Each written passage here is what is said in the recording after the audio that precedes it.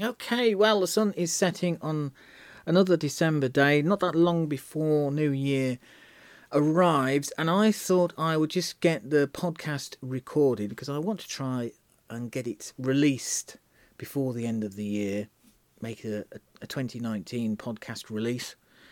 This one's going to be a bit unusual because it's 2 months scrunched into one, so it's November and December.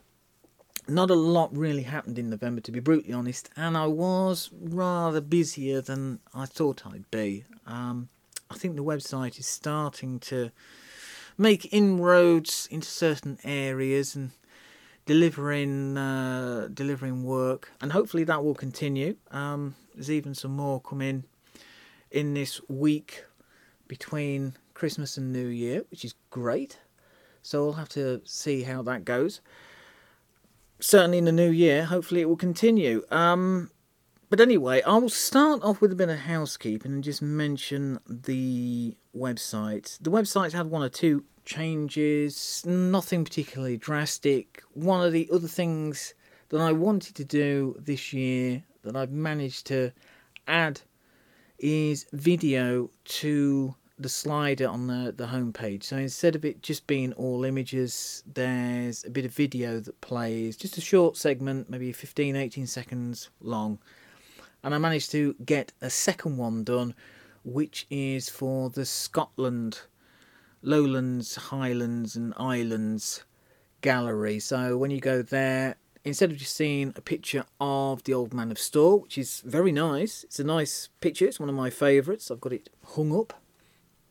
Nice big 2016 of it.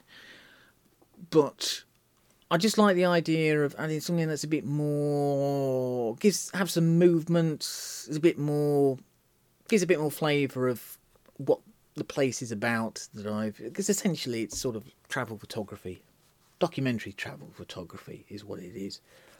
So what I've done is I've added some footage that I shot about 5 or 6 years ago.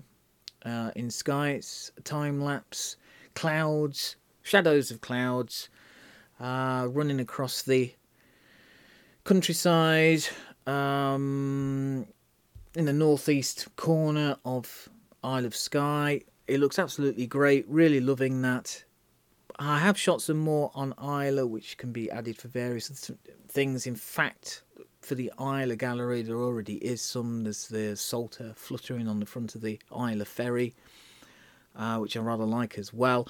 I just want to try and do some more stuff like that next year. It seems to work well. It's a bit more dynamic.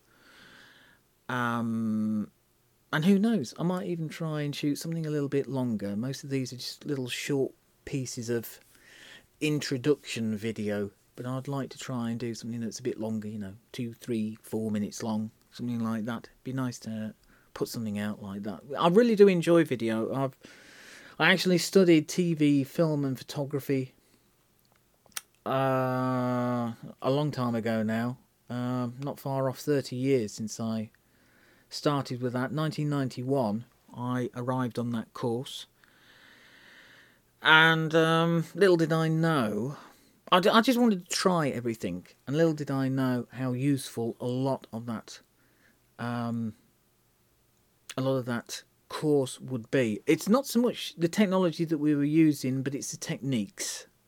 The technology changes. You go from shooting film to shooting video on digital devices, but the editing is very much the same, even if the technology that you're using is changing. It's all about knowing how to put things together and record things. A bit like doing this podcast. We did radio as part of the thing, so part of the course. So, part of that, what I learnt there is in this, and it's the same with the video.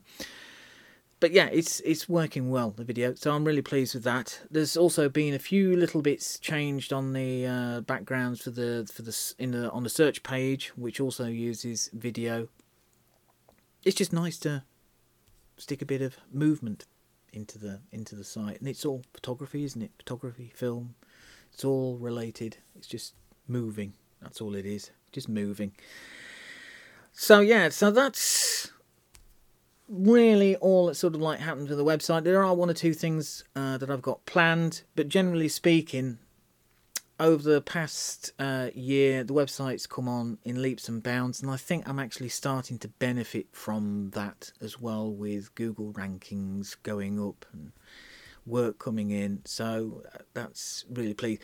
It just takes a bit of time. That's all when you do these things. You've just got to be a bit patient, see what works, see what doesn't. And there's plenty on the website that needs improving to a similar sort of level to other areas of the site. So there's lessons to be learned, and we'll try and see what we can do for 2020. Books. Books is the next thing.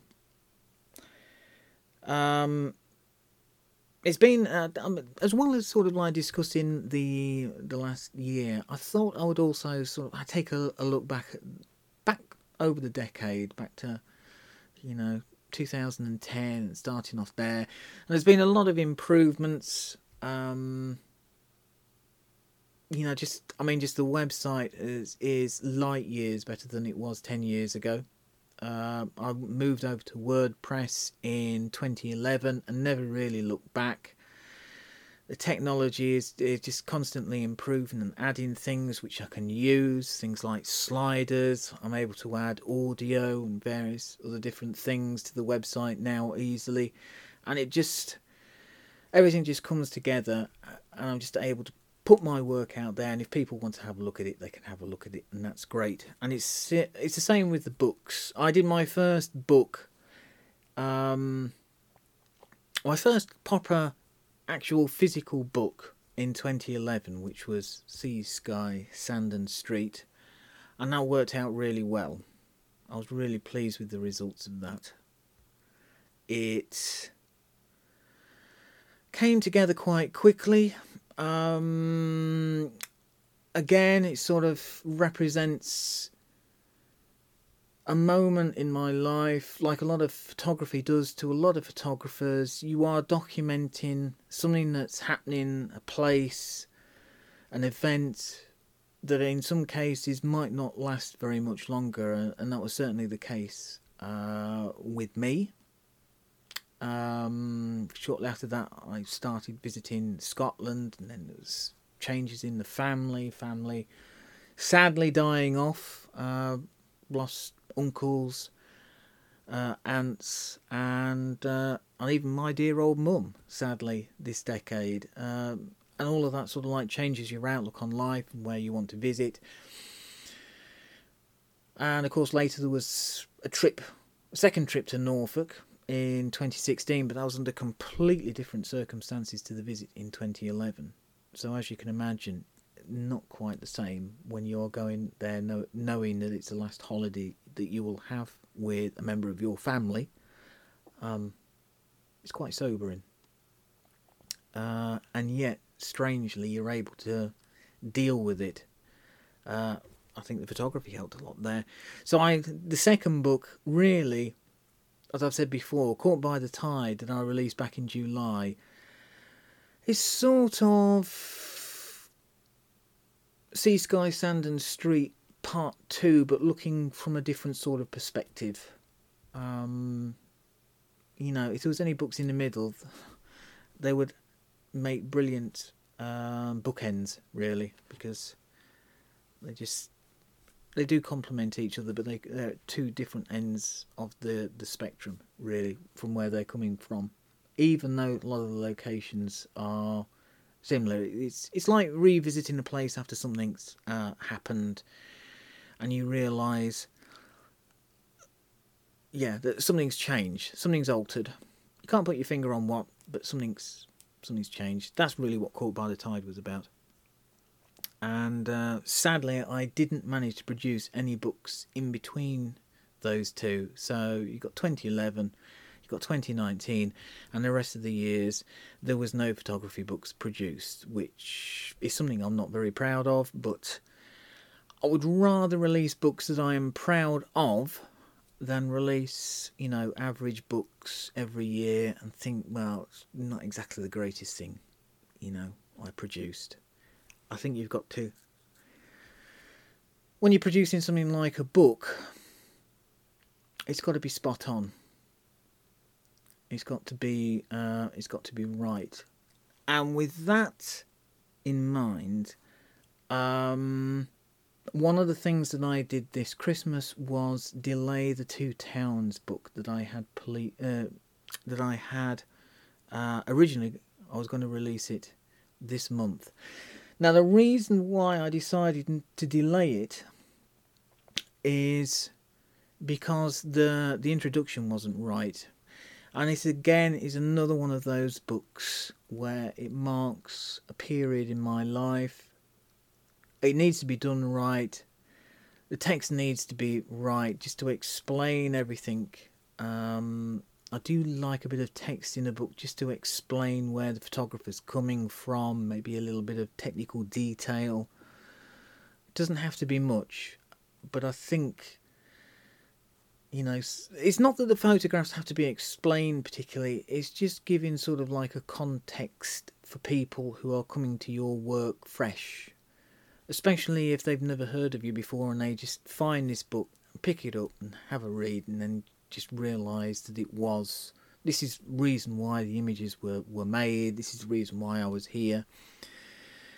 So the Two Towns introduction, I started having a crack at it in October, and quite honestly, I just run into roadblocks all over the place. I think it was just writer's block or something like that, but it just wasn't coming together very well. So what I've decided to do is delay it for a year. So it will come out at the end of November, basically around the last week of November, first week of December of 2020. Now the reason for that is one, I want to release it near the end of the year, near Christmas, because it is sort of Christmassy in tone. That's when it was shot also, and it'll be the 5th anniversary of the visit. But the other reason is because the book is quite personal, for reasons of, it was the last holiday I got with all of my family, my sister, my dad, my mum and me, before the C word turned up in 2016, the cancer. And eventually, my mum's death a year later. It was all before that. So basically it was the last unspoilt holiday that didn't have any baggage, unlike the Norfolk one. Roughly about 9 months after, which of course was put together to have one last family holiday with my mother. And Edinburgh wasn't like that. Full of energy, full of life. It was Mum as I'd like to remember her. She isn't actually in any of the pictures. She's only mentioned in the book because the book's dedicated to her. But yeah, it's the images form part of that. It was a strong set of images I was making. I was enjoying my photography. I was enjoying the visit. I was enjoying being with the family. And the book sort of like represents all of that, even though it doesn't show all of that. Photography is, says a lot about the photographer, even if the photographer isn't in any of the images. It's all about where we're at a certain path along the route of life. Sounds quite deep, but I certainly believe that. So, yeah, it's a bit of a delay. It's a bit sad, but I'd rather release something that I can look at and love than rush something out and get it wrong. I just definitely do not want to do it with that. I mean, I could go back and change it, but I want to get it right first time. And if that means delaying it by 12 months, it gives me a long time to get the text right. And it will also be it will be released at a nice anniversary period. It'd be nice at Christmas. It'd be nice when the Christmas market is on at Edinburgh as well.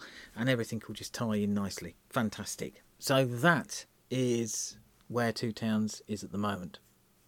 This time next year it will be out.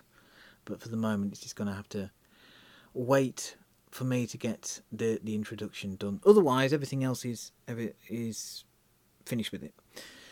So that means that the next book to come out is Seven Hills, which is also Edinburgh. That's going to be great because it's the first colour photography book that I've done, and it's also the first photography book where it's images from a regular camera. It's not an iPhone.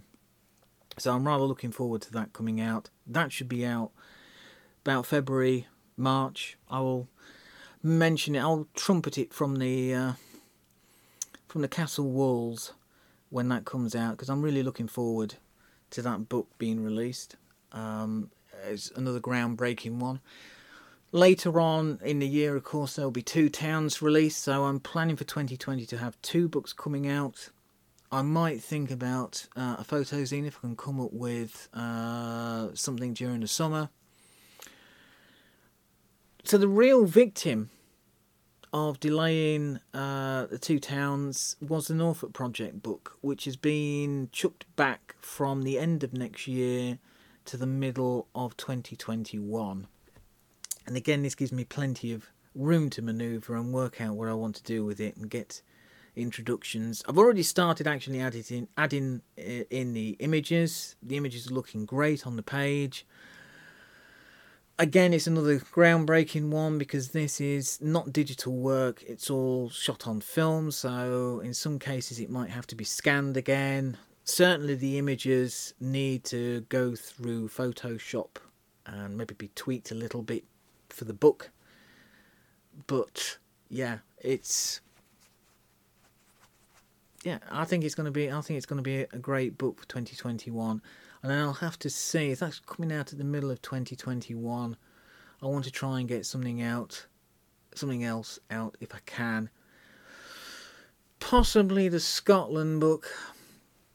And if not, then it might be a photo zine, and a good one for that might be my territorial photo zine, which is containing some of the images from my territorial project that I did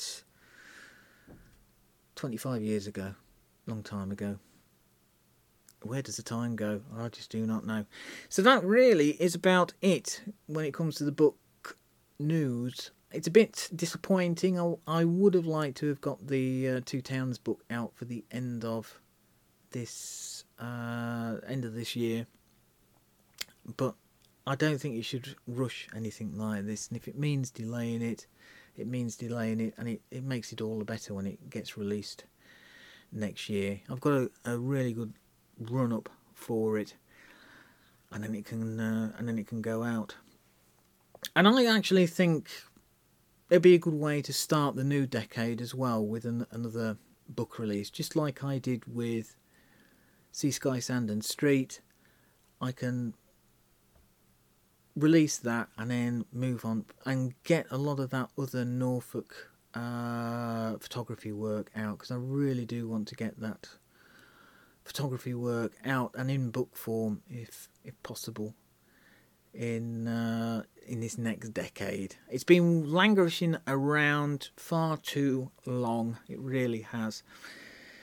So yeah, that is about it for the news. I think we'll go on to the links now. We're up to 18 minutes. We don't want to make it too long.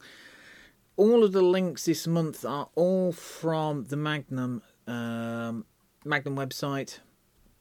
Some really great stuff. 2 of the links are by Dennis Stock, which I don't think I've done before. I think I've done some of Dennis's work, but I've never linked to had website links on the podcast to one photographer and have 2 links credited to that photographer. But what the hell? Dennis Stock's work's great. So, Magnum on set. There's 2 Magnum on sets which I'm going to mention. The first one is Planet of the Apes. This is Dennis Stock captured surreal and offbeat scenes in between takes during the making of the 1968 sci-fi blockbuster. Quite simply, fantastic images on the set with cast, crew.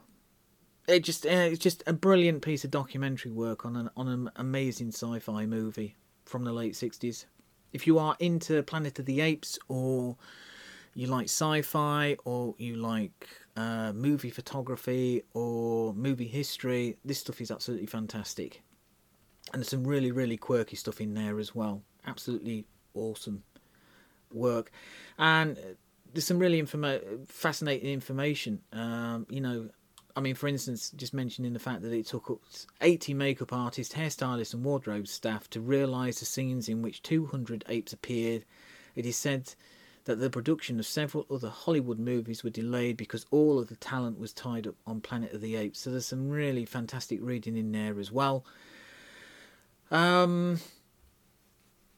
Like I say, just fantastic images, and a credit to Dennis Stock, for capturing some brilliant scenes on set on what probably is one of the most iconic sci-fi series of movies that there's ever been. I actually wasn't a big fan of the reboot that they made. When was it? They did say, was it 2001? Let's have a look a bit further down. Oh yeah, has made a 2001 Tim Burton remake. Not a big fan of Tim Burton as a director, to be brutally honest. Never have been. Always prefer the original Planet of the Apes. I don't know. It's got something about it. Bit more character, I think. But we'll leave that there. So that's Dennis Stock on a set of Planet of the Apes, and that's on the Magnum website. The next one on Magnum on set is Rebel Without a Cause. This is Dennis Stock photographed James Dean giving his most famed performance only months before his death. Again, if you are a massive James Dean fan, or you're a massive film fan, or into film history, you like documentary work, you like portraits of stars, anything like that, you're going to love these images. Just fantastic look at James Dean, and I imagine that probably these images were probably very popular after James Dean's death. It just Dennis Stock was just, I don't know, Dennis Stock was friendly with James Dean. I actually think I've got another book somewhere. I'll have to dig that out, and if I can find that book, I will add that to the links as well. But I'm sure I've got a Dennis Stock book. He actually, if I remember rightly, I think Dennis Stock taught James Dean about photography, because he was quite interested. But I'll check that out and see whether I'm thinking of the right book. But I think I am. I got it a few years for Christmas, funnily enough. A few years ago, I got it bought, and it's a really interesting. There's loads and loads of pictures of James Dean that Dennis Stock, because he was hanging out with him, and there's all sorts of. It's in a lot of it shot in New York, from what I remember. But I will have a look and see whether that's right. And if I am right, I will put the link in to the podcast link section. Right, now the final link is from the Magnum website. But this is some classic Robert Capa. We might as well finish the decade with some top quality.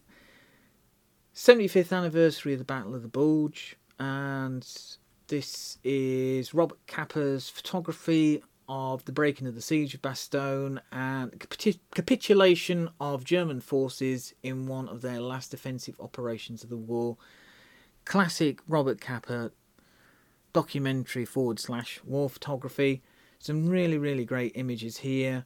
A few of them caught my eye. One of them was US soldiers during the Battle of the Bulge near Bastogne, and they're walking across the field. I remember when I was on photographing an exercise with the army, and the troops were wandering across this field during part of the exercise, and it just reminded me of this picture. It really did. They were just all wandering across the field, and I could just see Capa's picture in my mind's eye. It just suddenly came back to me. Just that's how iconic and important a photographer he is. Another one is I find rather impressive is a bit further down. As an American tank burns while transport planes fly overhead during the Battle of the Bulge. I mean, a really impressive set of C-47 transport planes making their way either back or I would imagine actually they're on their way. They could be delivering supplies or maybe returning after delivering supplies. You don't really know which way Kappa's facing. Is he facing towards the front or away from it? You don't really know, do you? But there's that one. And then the final one that sort of sticks out is a US soldier with German prisoner of war during the Battle of the Bulge. And quite honestly, the German looks pretty apprehensive and scared. He's probably just being captured and doesn't know what's going to happen to him. But hopefully his war will be over. There's actually quite a few of German prisoners of war, and even little things like a farmer buries his horse that had been killed during the battle, and that looks really hard work. So it looks as though that ground is frozen. But even photographing, the small tragedies of the war like that just brings it all together. A lot of people go on about Robert Capa being a war photographer. I actually think war photographer, there's plenty of war photographers who don't like the term. Don McCullen certainly doesn't. Larry Burroughs, the great Larry Burroughs, certainly didn't like the term war photographer. He just saw himself as a photographer who was documenting a war. And I think Capa was another one who didn't really like the term war photographer. He just saw himself as documenting events in a conflict. And I think he did it really well, but he was also very good at showing the human cost, both in materials and in people. Definitely one of the best photographers of World War II. I think everybody would agree. And I would say he's pretty much at the top because he didn't just do it about, the action. It was about all of the other things as well that were going on around him.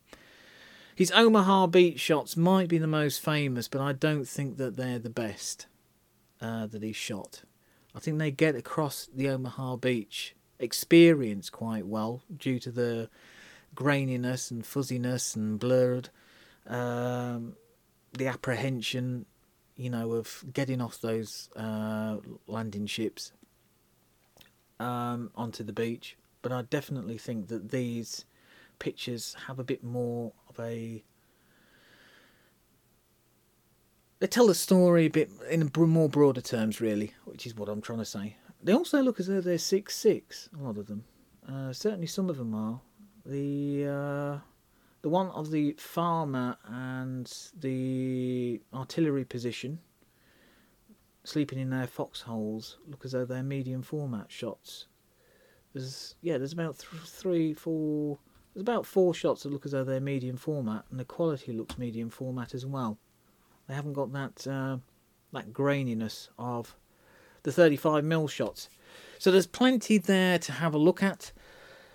Thanks very much for listening. Thanks for downloading this, etc., etc. I shall be back in January 2020 with another podcast, just for 1 month this time.